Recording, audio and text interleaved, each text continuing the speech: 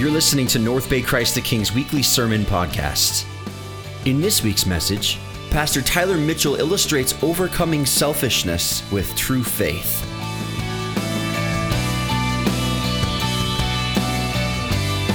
All right, so we're in the second week of our series. Dan introduced it last week. It's called Flawed. And the main idea of this series is that God uses flawed people who are willing to walk with him by faith. He's not looking for us to be perfect. He's not looking for us to have spotless lives and get everything right, but to just simply trust and follow him. Throughout history, God's accomplished his work through imperfect people. This summer, we're going to journey through one chapter of the Bible, Hebrews 11. It's a chapter that celebrates the faith of people in the Old Testament, and that when you look closer, you can see that they're pretty messed up people that God used. And we see that God didn't use people's perfection or skills or talents. What he really uses is faith. What he really uses is faith. And in Hebrews, we discover that God is looking in each of us, what he's looking for is real faith, genuine faith, not perfection. Because God can use us in spite of our flaws, in spite of our mistakes, in spite of everything that we get wrong. We don't have to have life figured out for God to use us. And this should be pretty freeing, because if you look close, we're all pretty messed up. We're all flawed people. We live with the weight of our mistakes. We're constantly dealing with our own failures. And sometimes we try to hide it. And because of our flaws, we may believe the lies that we don't measure up, that God can't use us, that God wants to keep us at arm's length. And we can get stuck in that place. But if you're in that place, you're in good company, because as Dan talked about last week, you might have seen the sign on the door, there's no perfect people allowed here. So if you're perfect, raise your hand, and the ushers are going to come and escort you out the building. So sorry, it's contractual. So no, we're a community built on the grace of Jesus. We're trying our best to follow him in our daily life. And as we talked about last week, with Dan using the chair as an example, faith is not simply believing that God exists, but it's putting our full weight on it, like you would in the chair you're sitting on, that you believe that chair is going to hold you up. That's what faith is. It's stepping out. It's not just believing something, but acting on it. Stepping out into God's purpose, God's mission for us, and trusting God that he'll make up for our lack, that he'll meet us in that place.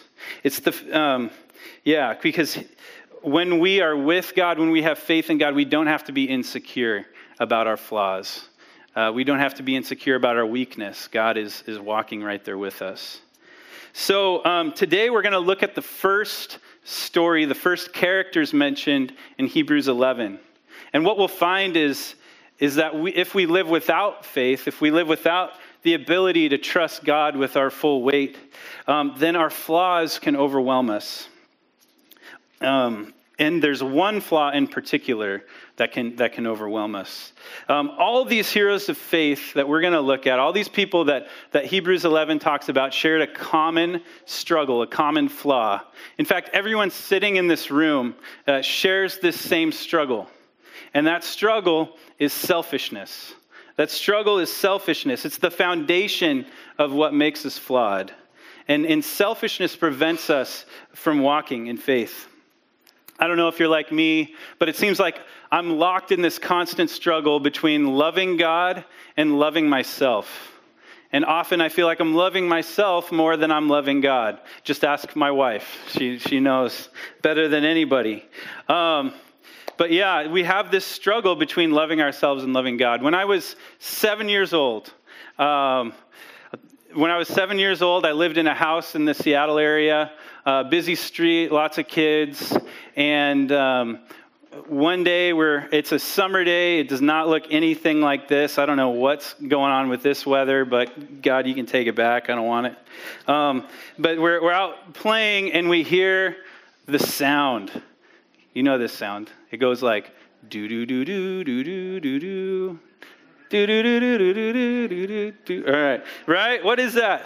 Ice cream, right? Ice cream. Woo! Okay, so I'm excited because I love ice cream, still do. So I ran into my house and I asked my mom for money so I could buy ice cream. And so what she does, she gives me $4. But she gives me a condition. She says, okay, you can have $4 to buy ice cream, but you have to also buy something for your 4-year-old brother. Oh, man. Okay. So I go back to the truck, and I'm looking at the truck. It's right outside my house. And I'm seeing all the pictures with all the beautiful images of ice cream, all the colors. And I happened to glance at this one amazing looking one. It was Super Mario's face made into an ice cream bar. And I remember this really well. It had like a cherry bubblegum nose on it. I mean, this is primo for a 7-year-old. And so I look at the price, and it's $3.75. $3.75. Okay, but I can do math because I'm in 2nd grade. So I figure out, okay, well, I still got a quarter for my brother. So I'm looking to see, oh, perfect. There's this little tiny orange popsicle that they'll sell me for a quarter. So I buy the Mario face and the tiny little orange popsicle. And when I get back in the house, I get into maybe the most trouble of my life. My mom's normally not an angry person, but this is an exception. She was livid with me. So yeah, every one of us are born selfish. It's a curse that's existed from the beginning of time, since Adam and Eve chose their own way over God's way. Selfishness has inflicted us all like a disease, and it gets in the way of experiencing healthy relationship with God and with others. It affects every part of our lives, every decision we make. Today, as we look at faith and selfishness, we're going to see it through the lens of sibling rivalry. I don't know if you grew up with siblings, but I don't know if there's any other relationship that just draws out the selfishness in you, like that sibling relationship. You guys might be cool with your brother and sister now, but growing up, man, that were some tough times. We're always if it's like me and my brother, we're always in competition. We're always comparing ourselves to our sibling. Who's the most popular? Who has the most friends? Who's the best athlete? Who's getting the best grades? And most importantly, who's the best looking? Because that is really important.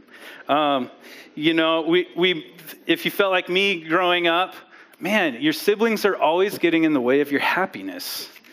There are siblings in the Bible that help to illustrate this struggle we have between walking in faith and walking in selfishness. They're the first story mentioned in the book. It's a tale as old as time, to quote Beauty and the Beast. Of course, the siblings that I'm referring to are Cain and Abel. They're the first story to come chronologically in the Bible as you follow through this chapter. And it's this ancient epic story of sibling rivalry. And typically in this series, when we look at flaws in faith, we're going to look through the lens of one person following their story, like Moses, who's just got books and books written about him. Cain and Abel is just a short, standalone story that really offers a comparison between what living with faith looks like and what living without faith looks like. So let's look at Hebrews 11:4 up on the screen. By faith, Abel offered to God a more acceptable sacrifice than Cain, through which he was commended as righteous, God commending him by accepting his gifts. And through faith, though he died, he still speaks. So spoiler alert, Abel dies. I don't want to cast a pall over you, but that's where the story is headed. But yeah, Cain and Abel are interesting characters. Abel is the younger brother. He's the second son of Adam and Eve. If you go back to Genesis 4, it says that Adam knew his wife Eve, and she conceived and had a baby, which they named Cain. And Cain was celebrated. It says that Eve praises God, saying, with the Lord's help, I've given birth to a man. And starting with Cain, the oldest son is a big deal. Like we see this like throughout the Bible, the oldest son is a big deal. In fact, Cain's name means possession. Like to Eve, Cain was like her prized possession. It's what she cared most about. And if you're a parent, you might remember how big a deal that first child is. You treat them like your prized possession. You photo document everything, every day, every moment. We've got just like gads of pictures that we'll never look at. You know, we documented everything. You might have spent way too much on baby clothes or toys you thought were going to be useful, but they never liked. You know, they're celebrated, this idea that Cain is celebrated, he's important. And then Eve has her second child, Abel. And you know what Abel's name means? It means vanity. Vanity? Wow. She names him Vanity because it was like a luxury to have a second son. You know, Cain was celebrated and she kind of felt satisfied with that. So having Abel was kind of a luxury. And he's less celebrated than Cain. As they grow up, there's this dynamic of one brother being more celebrated than the other. And we might not go to that extreme, but I know, like as parents, there's a big difference sometimes in when you're giving birth to your first child versus when you're giving birth to your second child. Like for our daughter, like when we had her, we were at the hospital like for the longest period of time we could. She was fine. We just wanted to make sure that everything was okay. We stayed there like 3 days. You know, running tests, you know, and then when I'm driving home, I'm driving like so careful, like, man, this is, you know, like 2 miles an hour, you know, just, I don't want anything to happen. And then with the second child, I don't know if you're like us, but you relax a little bit. You're like, this is okay, we got this. Like we didn't even have our second child at the hospital. We had him at the birth center. And the birth center, it was like, the fast food version. It was like, it was like he was born, and then he went through like the weight, height, birth certificate, boom. We had him in the car in 3 hours. I mean, it was like, it was weird just strapping this little guy in the car, you know, like, he's fine. But yeah, like the contrast with my kids, you know, like as they grow up, Cain experiences like this, you know, privilege over Abel. Like he's more celebrated. And when they become men, they choose different career paths. So Cain chooses to be like a farmer. Like it says he worked with the fruits of the ground. So he chooses to become a farmer. And Abel chooses to be a shepherd. So he chooses to take care of sheep. There's really nothing significant in the career paths that they chose. It's not that one was better than the other, or God liked the shepherding more than the crop thing. That's not it. They just chose different work. But the significance comes in is when they go to worship God. There's a point in time, maybe the end of like a harvest season, when the two brothers bring to God offerings from their work. You know, it's like when we give out of our paycheck, we recognize like, God, you're God of everything. You're God of all my life, including my finances, the work that I do. It's ultimately yours. So they had the same idea. They're bringing a sacrifice to God because he's God. And so they come before God.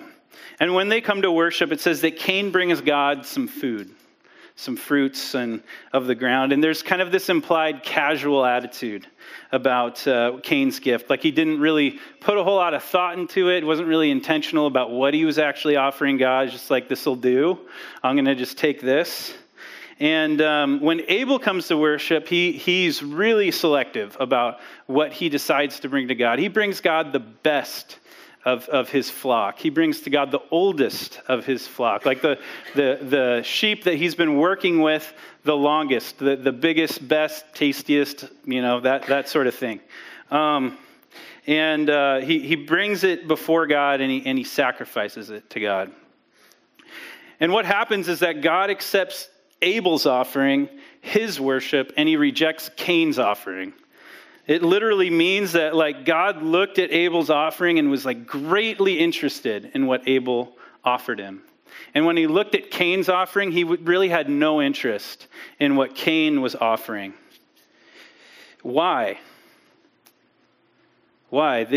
Does God care most about what was being offered? No. It's the heart behind it.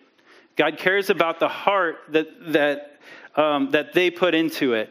For Abel, he was meticulous about what he offered. With Cain, he was flippant about what he offered.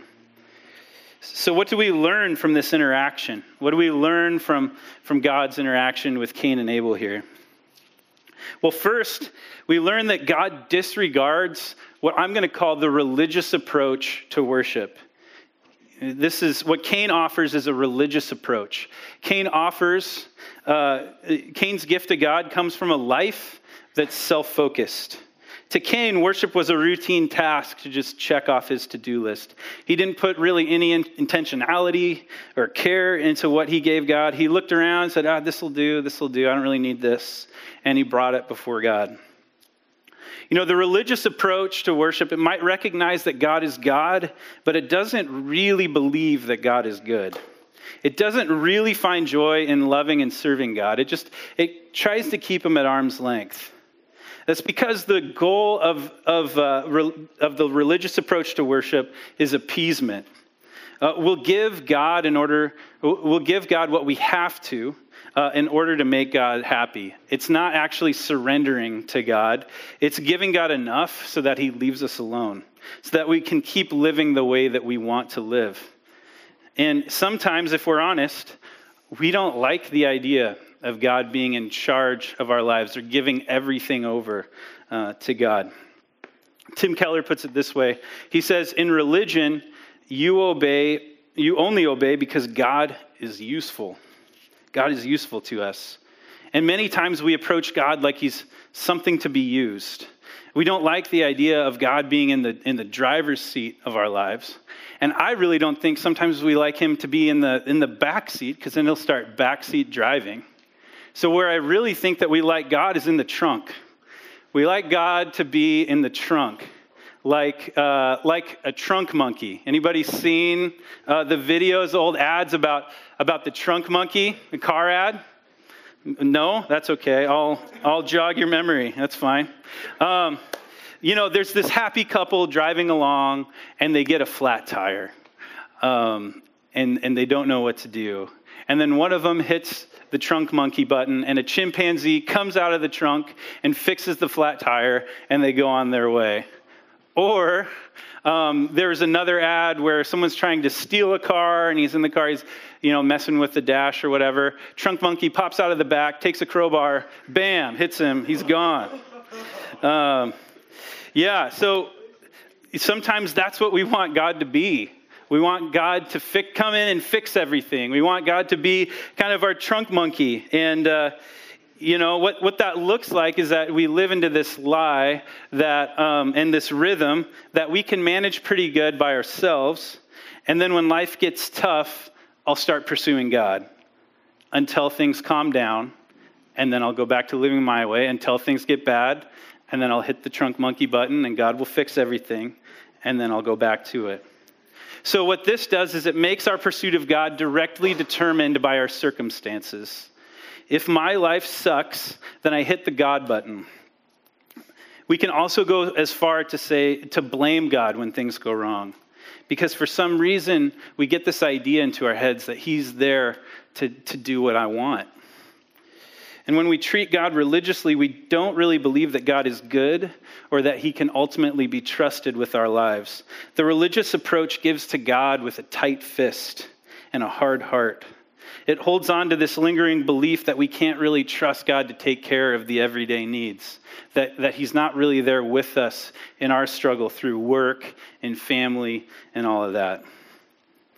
And it lies to us, tells us that ultimately we can run our lives better and that living for ourselves will be more fulfilling than living for God and his purpose and his kingdom. So instead of pursuing God all the time, we get busy living our lives, building our careers, making our plans, and we have brief little encounters with God along the way. And so what ends up happening is that we end up giving this God of the universe the scraps of our lives. And the bummer about this approach is that it really robs us of that joy, that life that God wants us to experience. It reduces God to our relationship with God to a static, ordinary, predictable experience. And if we're just looking to appease God, he becomes a distant Lord that's maybe disappointed with us or just needs to be appeased or checked in with now and again instead of a living, active friend type of relationship. One area in my life where I feel like I'm giving God scraps is in prayer. And I feel like prayer is my way of making God my trunk monkey. Like I just find myself praying whenever I'm in my car or I'm stressed out, I hit that button. But I haven't, I struggle with that everyday rhythm. Like every day I'm going to wake up and I'm going to spend time with God and I'm going to say, God, here I am. Use me as you want me. Use me to bless other people. Use me to share the gospel. Use me to serve people who are struggling. Instead, I start every day by saying, man, I hope I just make it through. I hope I just survive, or how can I serve myself today? And way more satisfying, but if we started each day with saying, God, here I am, use me, how revolutionary would that be in our lives? If we just made ourselves, all of ourselves, everything, if we gave everything over to God to just say, God, use me. We'd wake up every day with anticipation. Maybe not every day, but we'd live with this sense of anticipation that God is going to show up today in our lives, in our circumstances. So that approach, this approach that gives God everything becomes way more satisfying than Cain's religious worship, which is done in self-interest. It's way better than trying to keep God at arm's length as we attempt to maintain control of our own lives.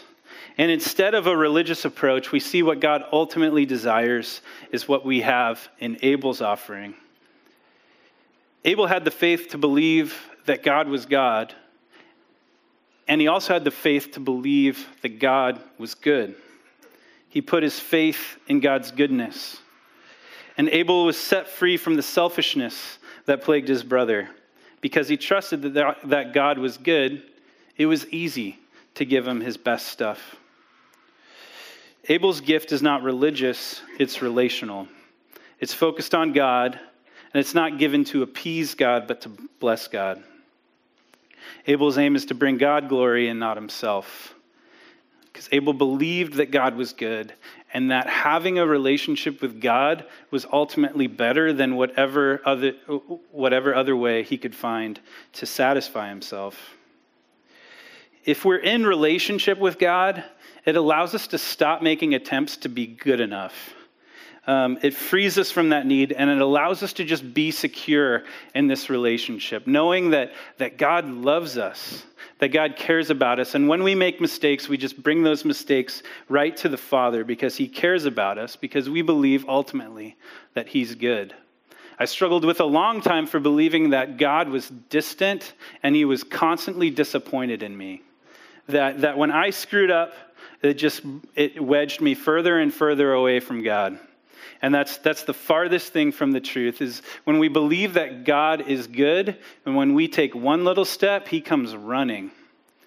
And that's the relational God that we serve. So when you contrast these two brothers, Cain and Abel, you see that real faith overcomes our selfishness. And that's the big takeaway, is that when we have real faith, it overcomes the selfishness in our lives. Abel trusted God as God, that God was worthy and able to be in control of his life. God wasn't the trunk monkey, he was the driver. And Abel also believed that God was good, and that loving God was the best investment that he could make. And when we really believe that God is God and that God is good, that's the point when we can start laying stuff down. We believe that he's God, he's in control. We believe that he's good, that he loves us. And when relationship with God is more important than our house, our job, our friends, our addictions, and our current circumstances, which seem to, swing our ship all over the place, it's freeing. And it won't be easy, but God gives us that power to lay it all down. When we take one step, he comes running. And the struggle between walking in selfishness and walking in faith happens daily for disciples of Jesus. Let's look at the scripture from Luke 9. This is Jesus speaking to his disciples. And he said to all, "If anyone would come after me, let him deny himself and take up his cross daily and follow me. For whoever would save his life will lose it. But whoever loses his life for my sake will save it.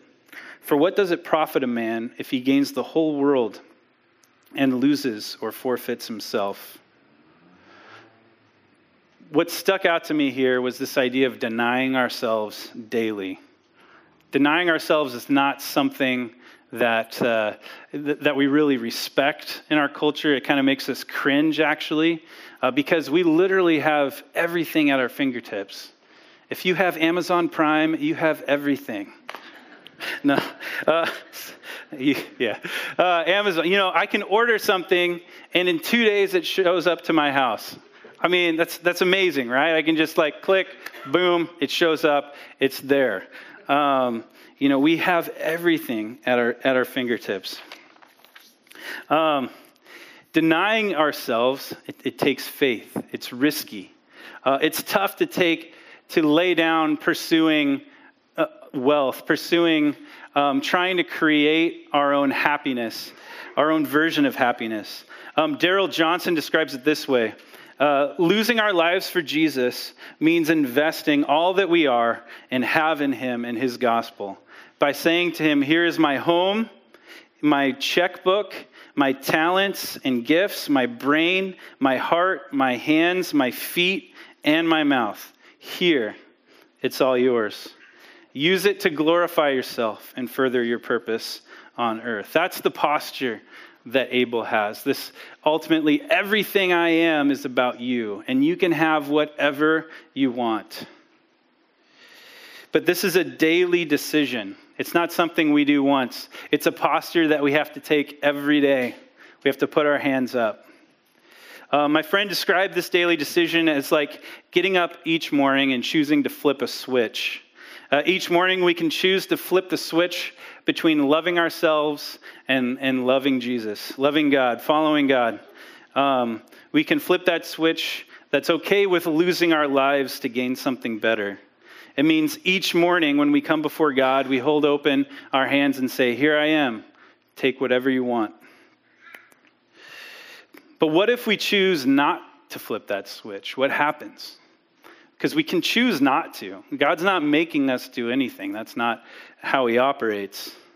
What if we choose not to flip that switch? Well, the danger is that if we reject God for self, it actually doesn't lead to the happiness that we think we'll be receiving. Choosing self is a trap because a life fixated on self never satisfies, it destroys. Cain wasn't used to being the ignored brother. When God rejects Cain's offering, Cain just loses it.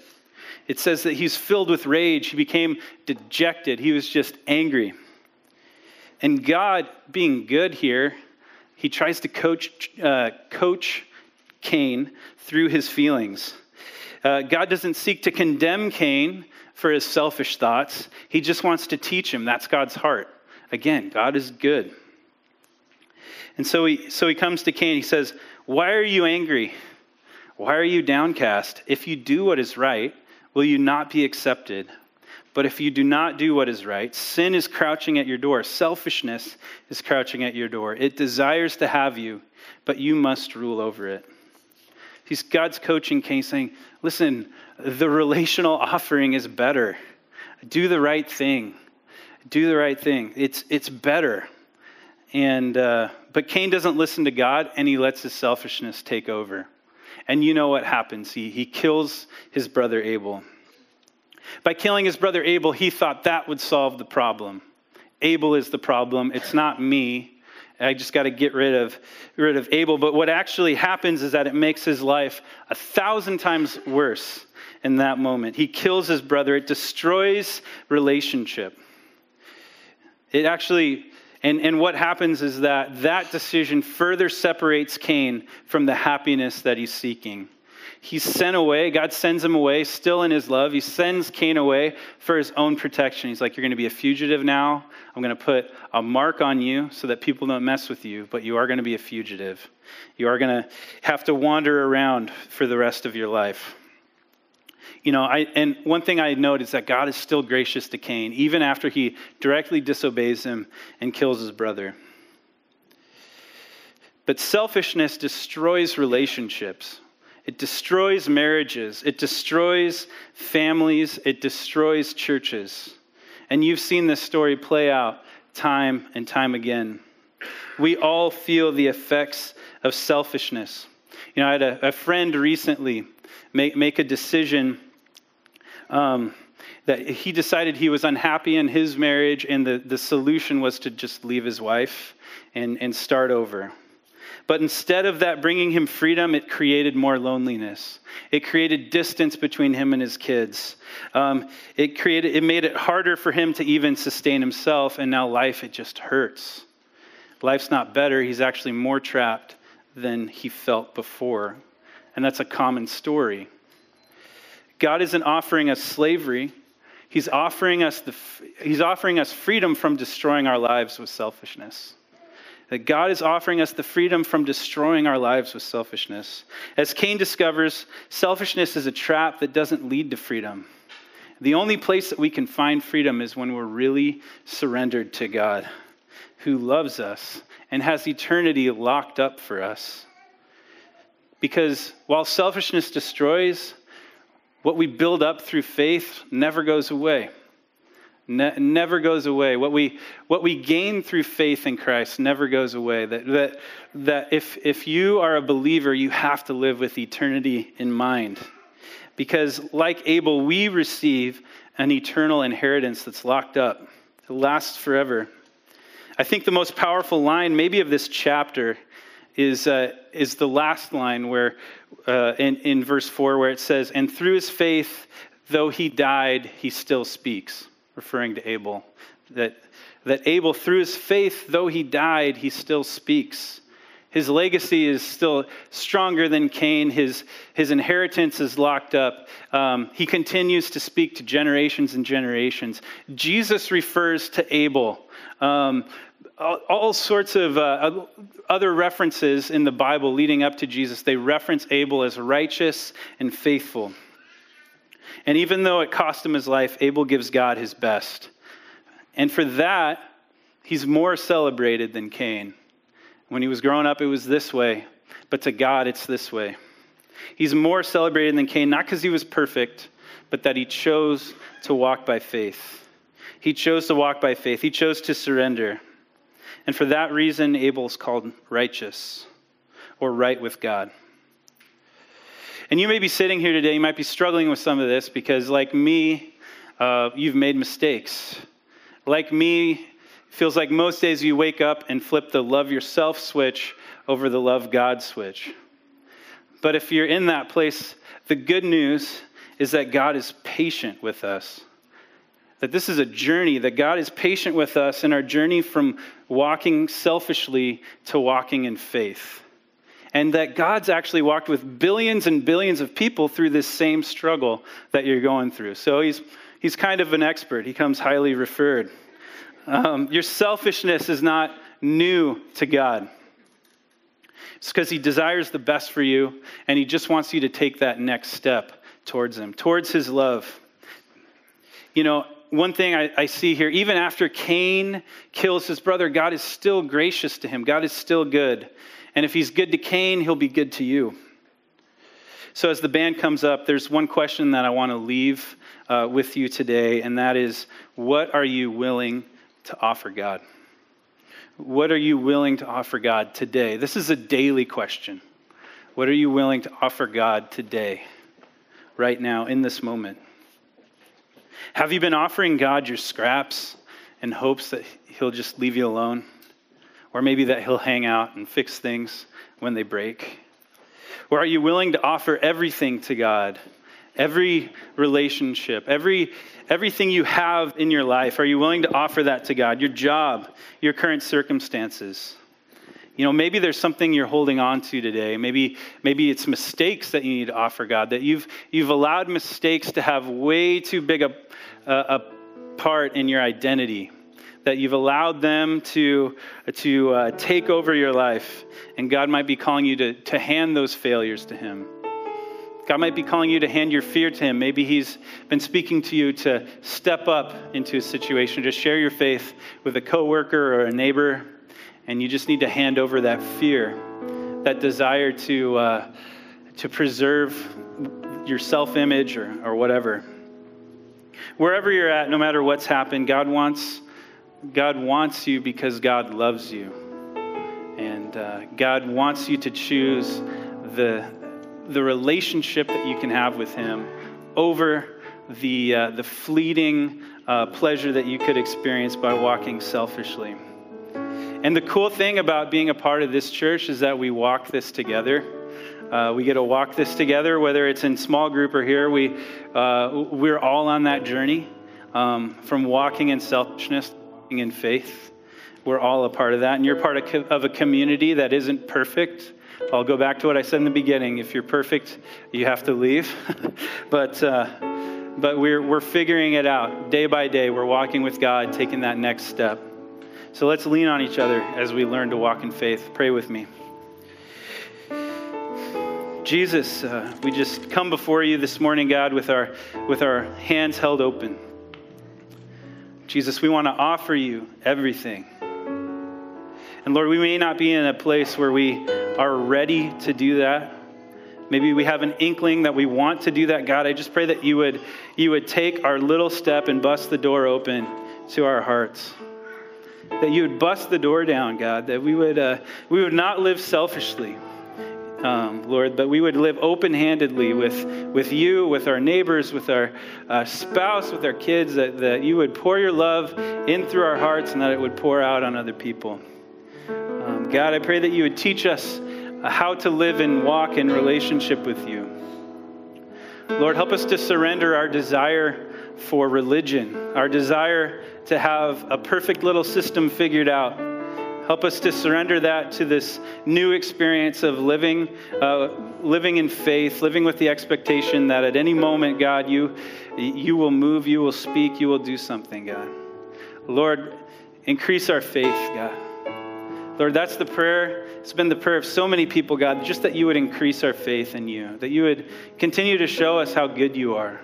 God, that you are good, that you care about us, that you want to be with us, God. And so many times we allow the enemy to tell us that that's not true, that you don't, but you do, God. You do. I pray for the freedom that walking with you brings, God. I pray for that for everyone here, Lord, and that as a community, that we would learn to be selfless because we know how good you are, how much you love us, God. So just use us, be with us, God. In Jesus' name, amen.